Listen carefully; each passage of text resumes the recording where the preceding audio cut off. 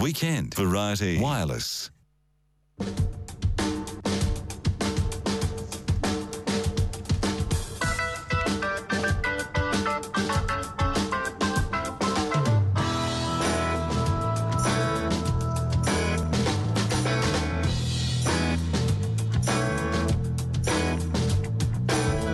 Hi all, and a special hello if you've downloaded the podcast, the downloadable hour by hour. Also, we've got a bit of a new thing on the webpage.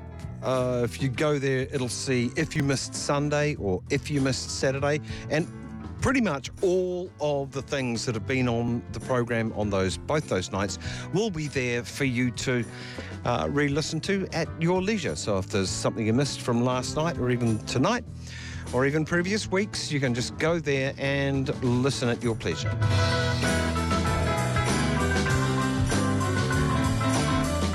Keeping in theme with running towards November the 11th, the 100th anniversary of the end of World War I, we are playing Outsider Tales from Gerard Hindmarsh that involve World War I themes. Tonight, after 11 o'clock, a weirdo. You've got to say, a weirdo. His name's Starkey. Starkey, the nickname, mad, insane, or outrageously brave, a New Zealander on the Western Front in World War I. And what he got up to is, well, it's outrageous. So John Divig, he's up next, and his letter from America. All things American politics and more besides. And later this hour, of course, read me a poem. Bill Doreen, our guest this evening.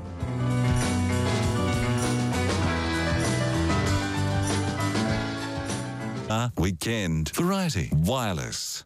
Okay, what? U.S. is the least qualified guy. But look what they are doing today. Yet, this guy is telling us it's better for U.S. to shut up.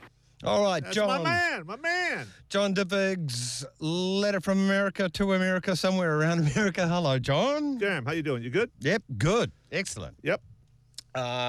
First up, the topic, football stadiums in America. Yeah, we'll just talk a little bit about that before we get to the Trump bullshit. Yeah. There's so much of it. God, it's overloaded. Really? It's overloaded poop control out of this guy's mouth. Never, really. This week, Potty mouth. has something Yep. changed? No. Well, but it's exasperated. But I just wanted to mention on football stadiums, every Saturday there's just thousands of football games across America, American football, and at university level. And then on Sunday we get the pro level. But at the university level, it's just massive. I mean, there are huge stadiums everywhere. And I just happened to look at Michigan. I follow Michigan football. It's in Ann Arbor, Michigan, small town in the middle of Michigan. But the football stadium holds 105,000, and it's a sellout every Saturday. Good It's a God. sellout. And I just happened to notice online. And that's not the top tier. No, that's the university. That's the college football. These guys get no money. They don't get paid. They're going to school. They get a scholarship, though, don't they? They get a scholarship. Yeah. They get their education paid for. But I just happened to notice they said they had 600 tickets at the extremely low price of $138 a piece. No. So you just do the math. That's their low ticket. What are they selling the other tickets for? There's over 100,000 people there. That's a boatload of money. That is massive. Yeah, and that's just one stadium. And look at our rugby union. They gave away the tickets to get a crowd there. Yeah, I saw that. Good Couldn't on you them. believe it? Yeah, they should have made it a gold coin donation to a charity or something. That would have been. You'd that think would've- so. that would've Something been like that would have been smarter. kind of nice. Free if you want, but throw us a coin for Yeah, something. For some amateur rugby player's retirement that got precisely nothing. That they're trading on the history of. Yeah, exactly. Yeah. All right. Yeah. Dark times, dark clouds, dark Yeah. horizons. Now let's look at this. We had this guy send out 14 bombs, and he sent them all to Democrats. He sent them all to people that Trump repeatedly targets. And you got to look at it from a broader perspective. It's a cult to start with. No matter what the Trump, how many lies he says, Trump supporters, so we don't care. We like the lies. So he's lying and stirring these people up.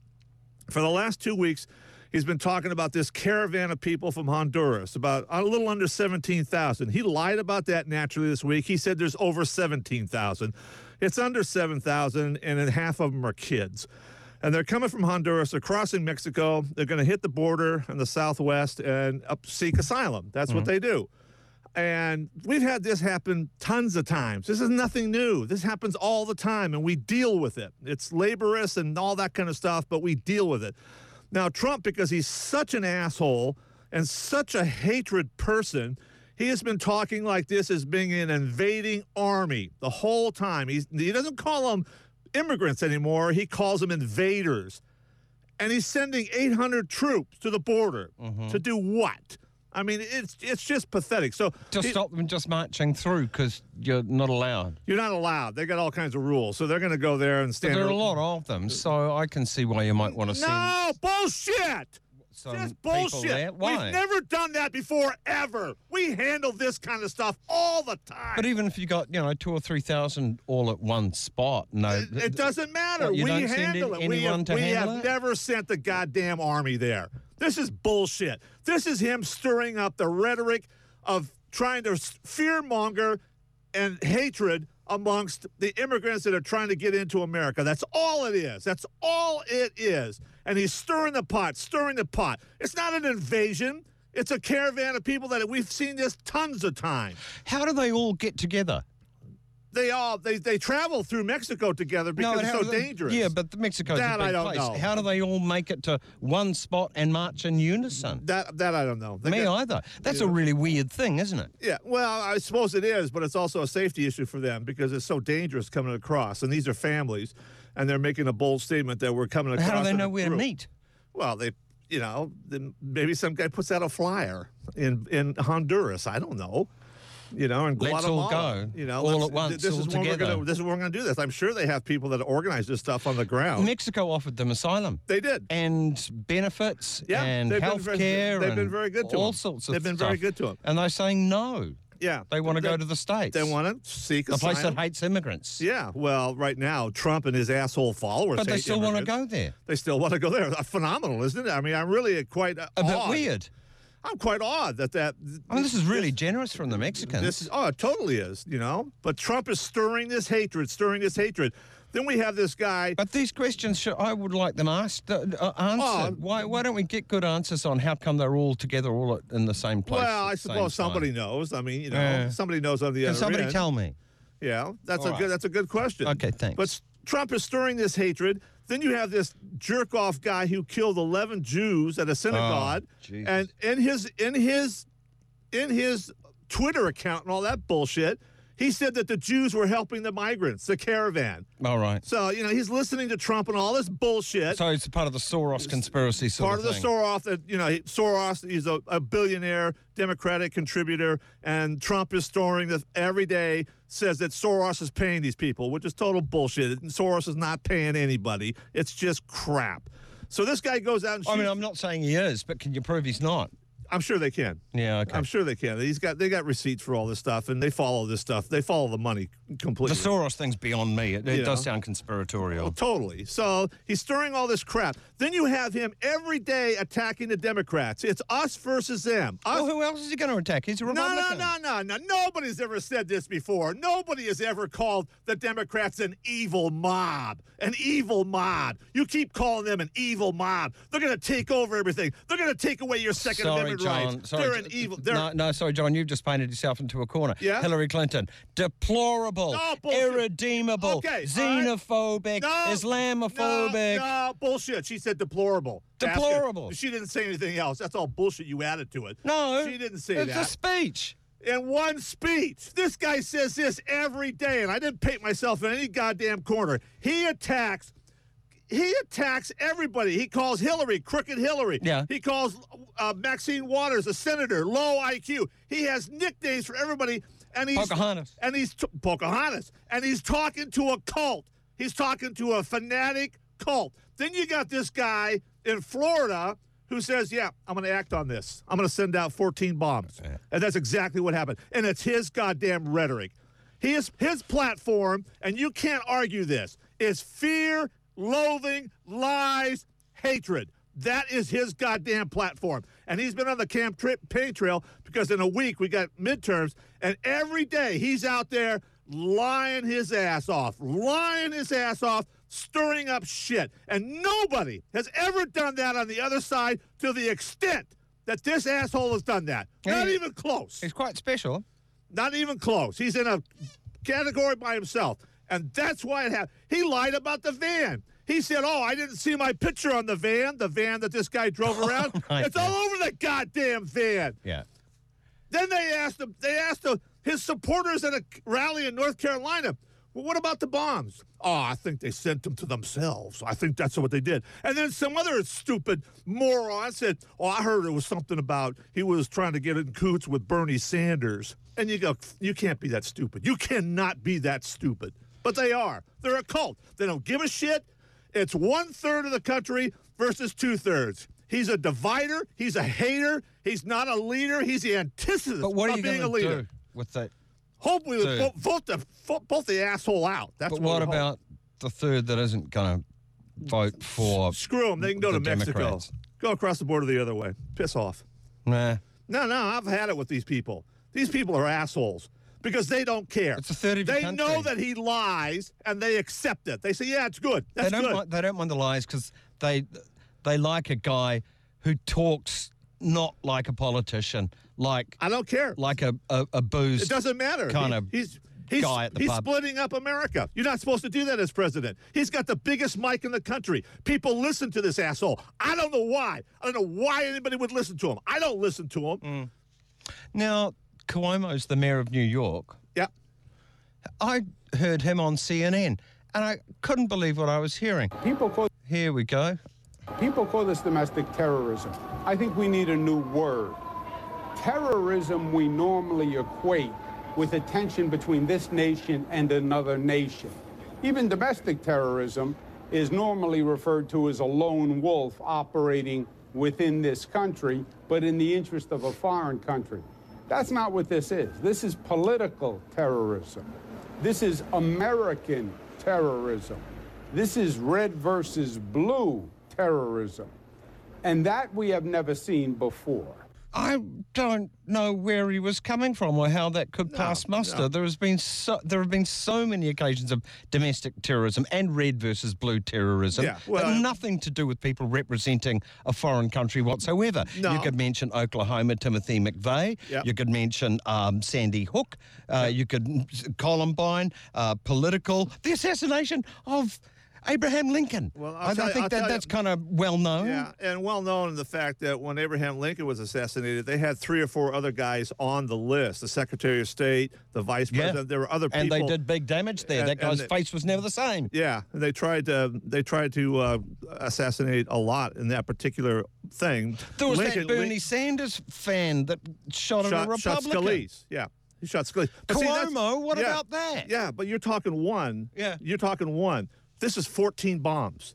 14 against one Democratic Party. 14 bombs. If the guy was The competent- Unabomber. No, the Unabomber was against airlines and universities. That got nothing to do with that. Okay, but the Sanders Doesn't matter. the Sanders this the was Sanders against 14.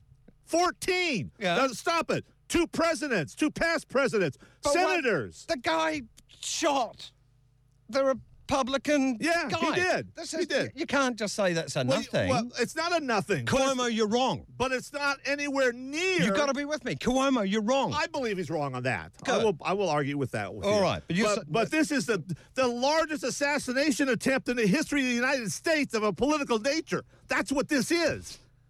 And if the guy was successful, I mean, come on. It's ridiculous. And to say that Trump is not responsible with his asshole rhetoric, his divisive rhetoric, his fear and loathing, every time he goes on a campaign trail, he lies. He lies. It's unbelievable. Yeah, the we amount know of he lies. lies. Well, yeah, but he's stirring the pot. And this is a consequence of it. Okay. China is listening. Oh, God. Now, this is just ridiculous, folks. You know, I mean, Trump before on the campaign trail was talking about Hillary Clinton's emails, you know, because she had her personal email server. Was that a Freudian slip? Blowjob? You said Hillary Clinton. Oh, did I? Yeah. I just, I'm calming down. I'm falling down. Start it again. We'll edit it in. From a high.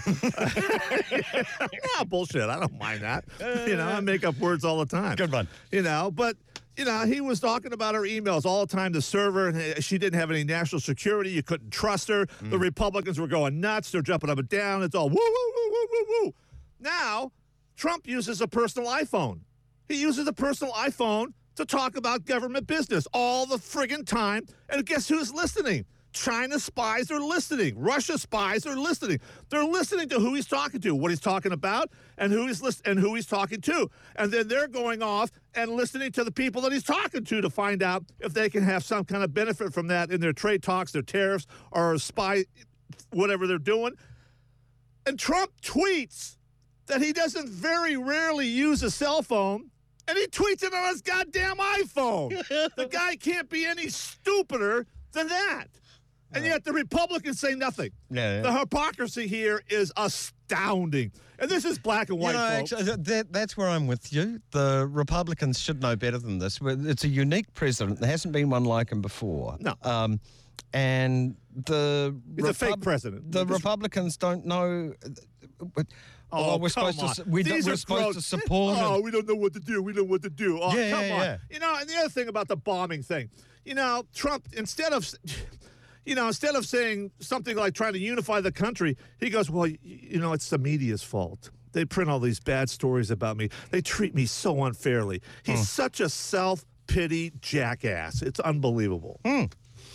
I think if you do have a look like CNN, MSNBC, and the number of negative Trump stories Sure. far outweigh anything positive. But then again, Trump isn't helping. No, he's not helping. And they fall over backwards to try and be even at certain times. Not like Fox News.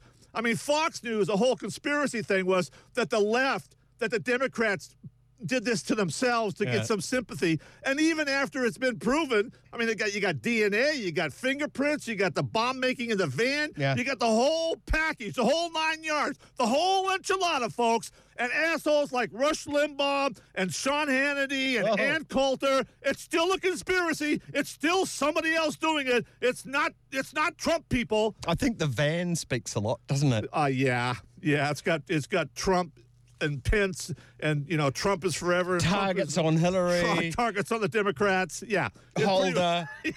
The whole lot. It pretty well kind of like points. Here's my plan. Yeah. Here's my plan. This is the whole thing written on my freaking van. He's not very good at subterfuge. Nah.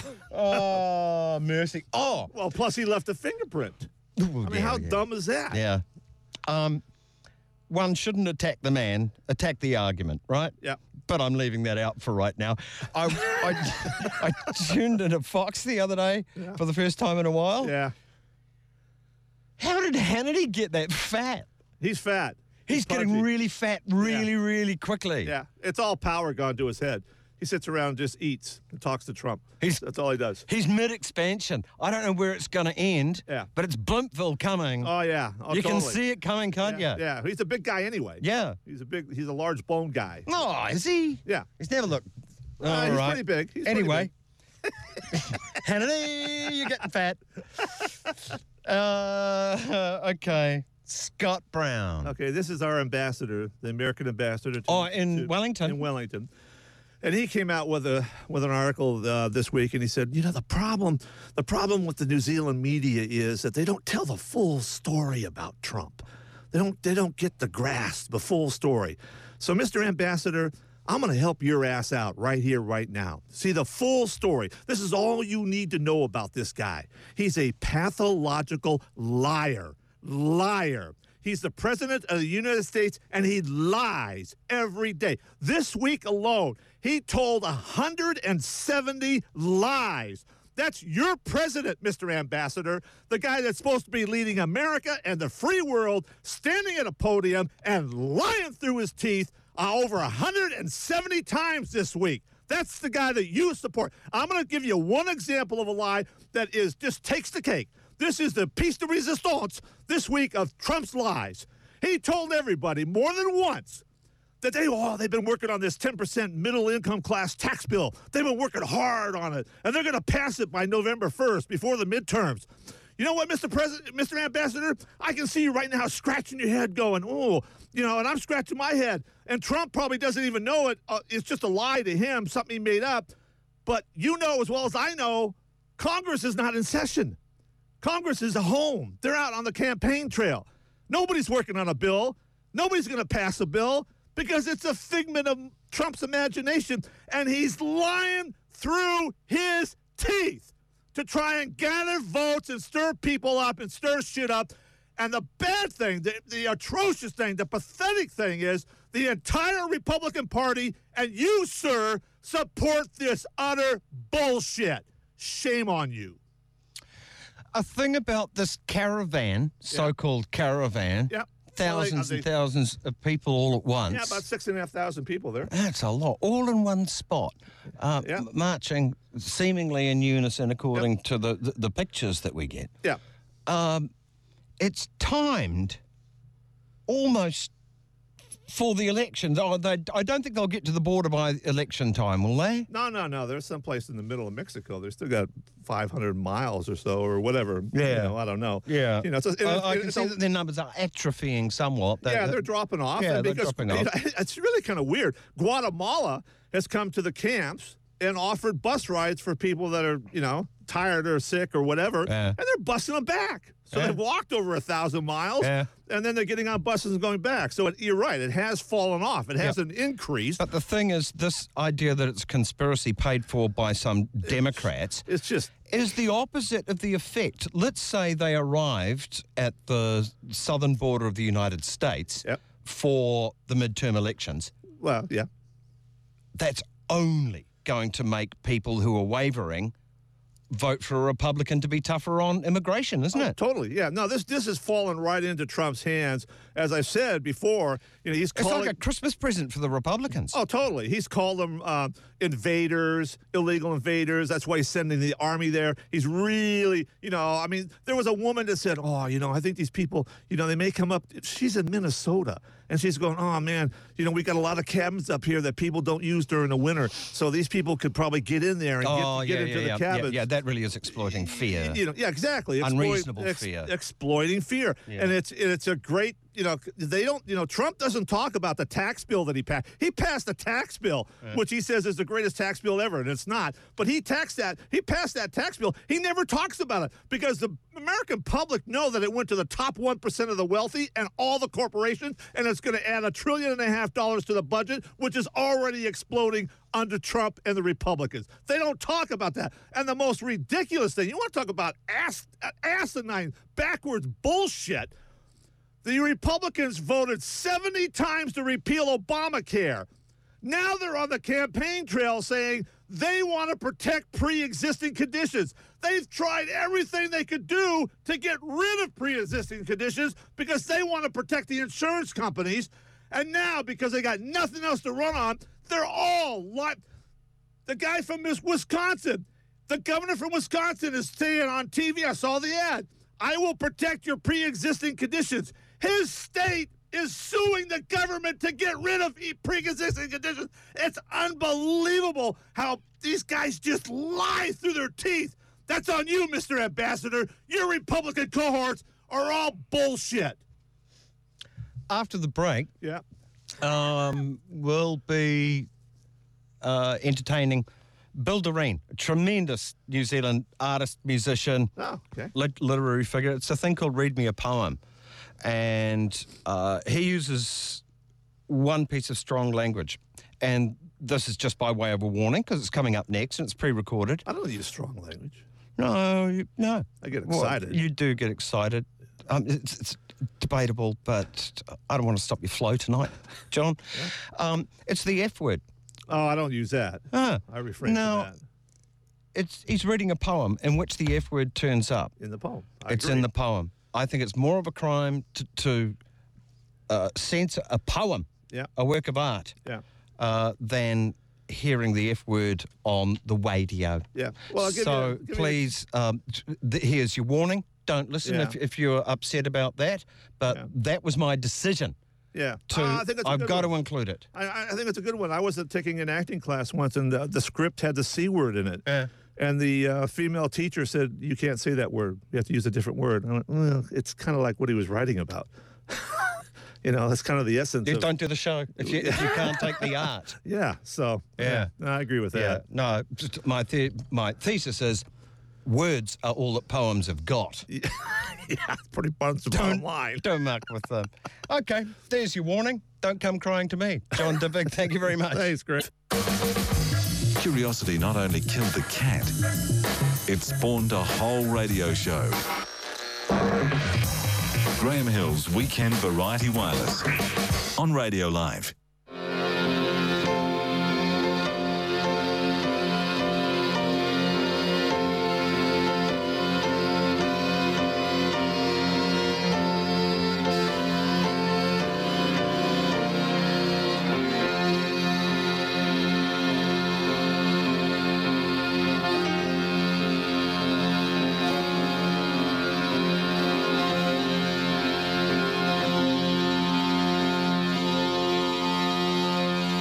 Charming and evocative piece of music that was kind of like the theme motif, you could say, throughout a documentary called A Memory of Others. It came out last year about the life and works of Bill Doreen.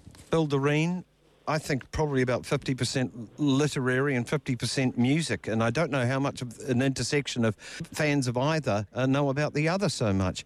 Bill Doreen, a good target, I think, to read us a poem. Bill Doreen, thanks for being part of this. Good, nice to be here, Graham. Okay, music versus literature for you. You've been imbued in both, really, haven't you? Yeah, that's true, yeah. Mainly in terms of theatre, really. But I do write quite a lot and tend to publish it in some form or other. If you saw my notebooks, because I write by hand, you would understand why I feel it's quite a good idea to get them printed out and archived in some other way. Then there's always the possibility of a fire. Shouldn't probably even mention the word. Strikes terror into the hearts of writers and musicians. Yeah. When were you first introduced to poetry, where it kind of stuck and made an effect on you? Well, I don't know, really. I mean, poetry is everywhere anyway. These days people use poetry just to say it's a beautiful day. It's like poetry. I think probably it begins with all of us when our mothers or fathers or brothers or the figures who are looking after us sing to us and speak to us in that particular way. It's a very emotional thing tied in that's even deeper and that goes further than language itself. But then later on, I suppose, there were songs in the house. We used to go to church and there was singing there, and of course the prayers were repeated. I think that's wherever cadences have been very carefully thought about and where you hear them repeatedly so that they impregnate themselves into your memory. I think there you've got poetry. When did you start writing poetry?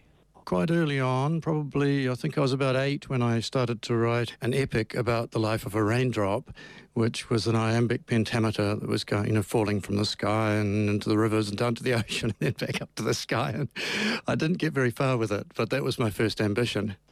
You've been involved in music for many, many years and still going strong. We're going to hear a tune, actually, shortly, one that I think's a real charmer. Lyrics versus poetry. How do you see the difference between them? Well, I think poetry probably should stand up on the page all by itself. These days, poetry is becoming more and more a silent thing. It's something that each reader reads with his or her own inner voice, or with projected voices, perhaps theatrical voices, that he or she is conjuring up as they read the poem. But, I mean, poetry and song didn't used to be so separate, as you know. I mean, that's kind of where I am, really. I situate poetry in there with the delivery. I do think that the words need to have been carefully worked out, and sometimes they take years to achieve, and sometimes I might present them perhaps when I wish I hadn't. Perhaps the song isn't quite finished. But I do think there has to be that degree of craftsmanship and honing of the language so that it says the best possible way something that perhaps everybody has felt, but that perhaps you've come up with a way of saying it that no one else has come up with yet in the history of mankind. There's no law against having another go at a poem, though. No, dead right. Why don't people do that? Yeah, well, I do it. It's taken me many years to write some lyrics, and I have published different versions of them. I do think that's a very valid point. One of the poems I was thinking of reading to you today is by François Villon. Now, François Villon, a French poet, nothing was heard from him after he was pardoned, after he was going to be executed, actually. No one knows when he died. And the poem that some people say he wrote when he was about to be executed, he was pardoned, wasn't published for another 25 years. And, you know, it's such a beautifully crafted poem that something tells me that he probably worked on that for another 20 years after the initial shock of thinking he was going to be walking down death row the next morning. Why don't we take the opportunity? You've teased us. All right. Go on. It's called The Ballad of the Hanged. It is. I'll read it in English, of course. This is just a translation that I put together. It's probably one of the most famous French poems of all time. It's the dead who are speaking, so this was written after the 100 Years' War, and there were plagues, and, you know, death was pretty present. But he puts these words into the mouths of 3 criminals who've been hanged by the roadside as an example to people. Brothers and sisters still walking the earth, against us don't harden your hearts. If you afford us what any man's worth, justice may one day take your part. Take a good look at us, wired on the heights, wasted our flesh that we fattened in life, sliced through by birds, us who lived by the knife, stocks to be spat at without tribute or trust. Traveller pass by, we are less than dust, and pray to God we'll all be forgiven. The rain rinsed our carcasses under the skies, and the sun baked us black from our heads to our toes. Magpies and ravens have picked out our eyes and plucked our lashes and beards and the hairs down below, and never, not once, have we been left to rest. Now here, now there, at the breeze's behest, lacerated by hail, futile to request mercy from the skies, from the storms, from the birds. Travellers, pass by, we are less than these words, that pray to God we'll all be forgiven. So when was that written? The impulse for the poem was his condemnation to be executed in 1461, but it wasn't published until 1489, which is some years after he's presumed to have died.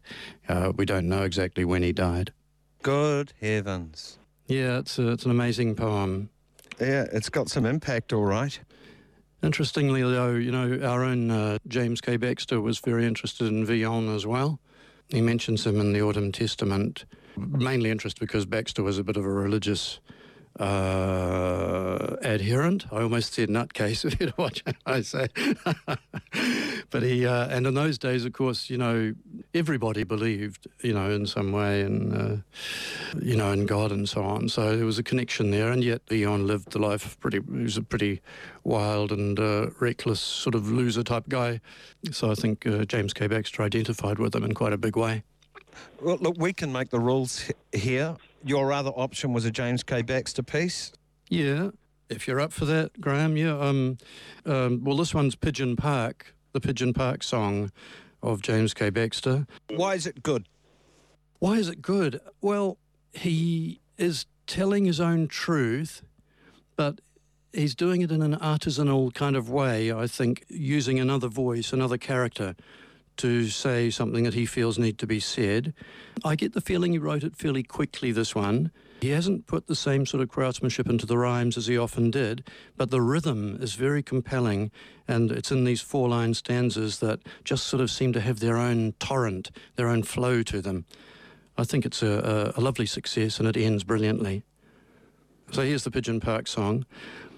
I lay down on the grass in Pigeon Park and fell like a stone into the space between the stars, and woke with one of the fuzz shaking me by the shoulder. Get up, he said. You can't snore off here. I went down the street with 12 cents in my pocket, not enough for a cup of coffee, and the windows were loaded with chicken and steak like the bodies at Belsen piled up together. You can come in and buy, the shop sign said, but if you've got no money, you might as well be dead. I went to my girlfriend's house, but she had shifted, and the girl in the kitchen told me she didn't know in what direction. I didn't need a fuck man. I only needed somebody to sit beside. I carried my carcass down to the harbour and looked at the water full of oil and turds. I got drunk and smashed a plate glass window, and when the fuzz came, I planted one of them. And 2 of their heavies worked me over in the cells. The magistrate said, "This kind of behaviour can't go on." He lumbered me with 6 months in Mount Crawford. Babylon, you who sit on the waters in your market, a man costs less than $1. I will play my guitar the day they burn you down. That's a nice piece of defiant talk. It is, isn't it? It is, yes. I must say I have a big soft spot for people who are brave enough to stand up and criticise what they see as something less than desirable about society. And he inherited a bit of that directly from his father, Archibald Baxter, one of those that said, "No, I'm not going to fight." Exactly right. And that's something that we do touch on in this theatre show that we're doing next week. Just get a plug in for that. Tell us about this, because this is happening on that auspicious date, November the 11th, armistice 100 years ago. It's called a hospital pass. What's the deal? Well, it's a bit of a mixture. There are individual songs that are related to the First World War. Along with those 6 or 7 songs, there are 5 improvisations, and each improvisation is performed by the Armistice Orchestra, which is led by a former Braille group musician, Stuart Porter, who's here in Dunedin. And I'm also playing in the improvisation orchestra. So I do the songs, and then the orchestra or the ensemble does these improvisations. And sometimes I throw in some spoken word, like there's a poem by Catherine Mansfield, which she wrote after the death of her brother. Her brother Leslie died in an accident in the First World War, a grenade accident. But another part of this evening will be a song cycle that I co-wrote with Alan Brunton, who died in 2002. He was a member of the Red Mole theatre group, of course. He and I put together this song cycle based on the life of Michael Joseph Savage. So we're sort of tapping in to the enthusiasm, almost religious fervour of the first Labour government and the changes that they made to society. I tell you, there's going to be about 8 of us on stage, so fortunately we're playing in the very capacious New Athenaeum Theatre, which is just in the Octagon in Dunedin, and there's plenty of room for us and plenty of room for everybody. It's actually a little tour. It's an armistice tour. We do the 9th and 10th in Dunedin. On Armistice Day itself, we perform in Oamaru. That has sort of particular significance for me because part of the whole story, First World War and the slump years of Michael Joseph Savage, were the years when my grandfather was alive. He was 4 years on the Western Front, and he found himself out of work in the 30s. So that's what, if you like, that's the thread that passes through this. And he was born in Oamaru. So it's a nice place for us to end this fairly epic season all around the country throughout 2018. I just want to discuss a little bit about lyrics versus poetry. One that seems like a bit of an intersection set, actually, from you. The photographer and the oceanographer. This is from the Chrysanthemum CD, and it's kind of spoken wordy-y, so it is a bit poetry, a bit music as well. I love the tune, but I don't know what it's about. Can you explain it to me? Sure. Yeah, the photographer and the oceanographer. The photographer in question was actually a person I was visiting who lived at that time in a kind of chateau in the middle of Dunedin, actually. It's a bit like, doors opening upon doors and portiles. And when I visited him, I heard 2 or 3 doors unlocking as he came to me. And inside, I believe he still has little studios with photographic equipment in some of them, and in another he actually has an analog recording studio using equipment from the 1970s. It's a real labyrinth, a real sort of fantasy land of saved equipment and living creativity. The song itself, after the real fact that I did once visit this guy, his name is Nigel Bunn, then all the rest is really imagined. It's a story that I'm about to leave the country. I come to say goodbye to my friends. We have a cup of tea. It's the end of my evening and the beginning of theirs, because the photographer and his girlfriend, the oceanographer, get up at dusk and stay awake all night working on their creative projects. And at the end, we hug each other, and I'm off, who knows for how long, from New Zealand. Yeah, this one is a story song about a photographer and an oceanographer.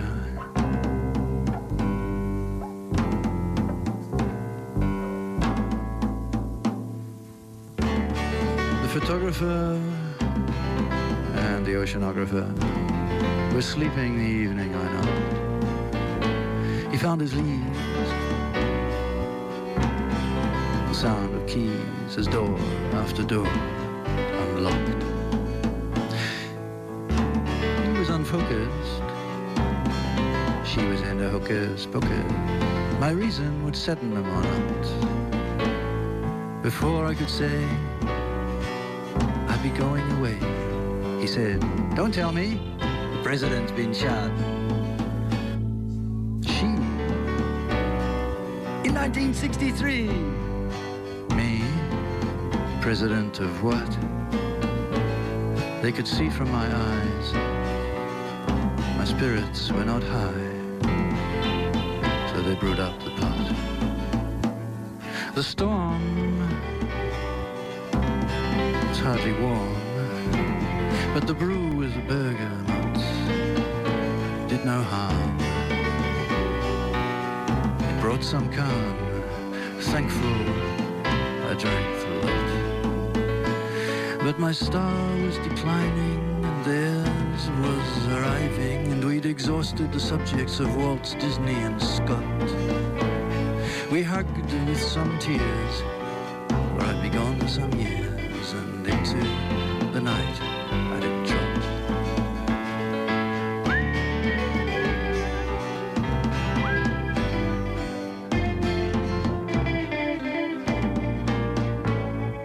The president's been shot. How does that relate?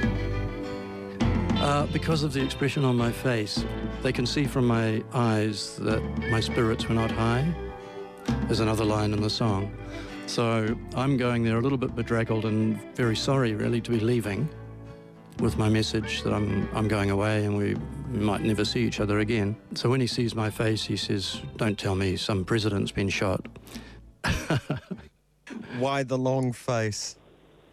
Oh, well, I never particularly enjoyed leaving New Zealand. There was a time in my life, you know, they say travel develops the young, so I'm much, much less inclined to travel now.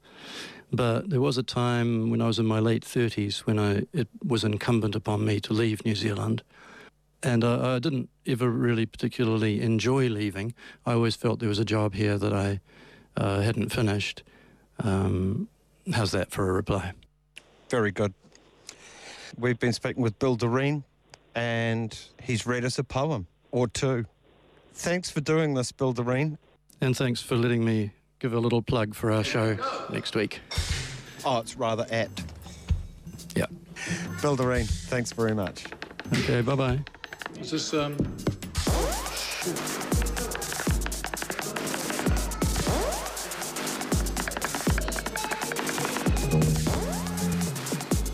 we go. Well, right on cue. Right on cue.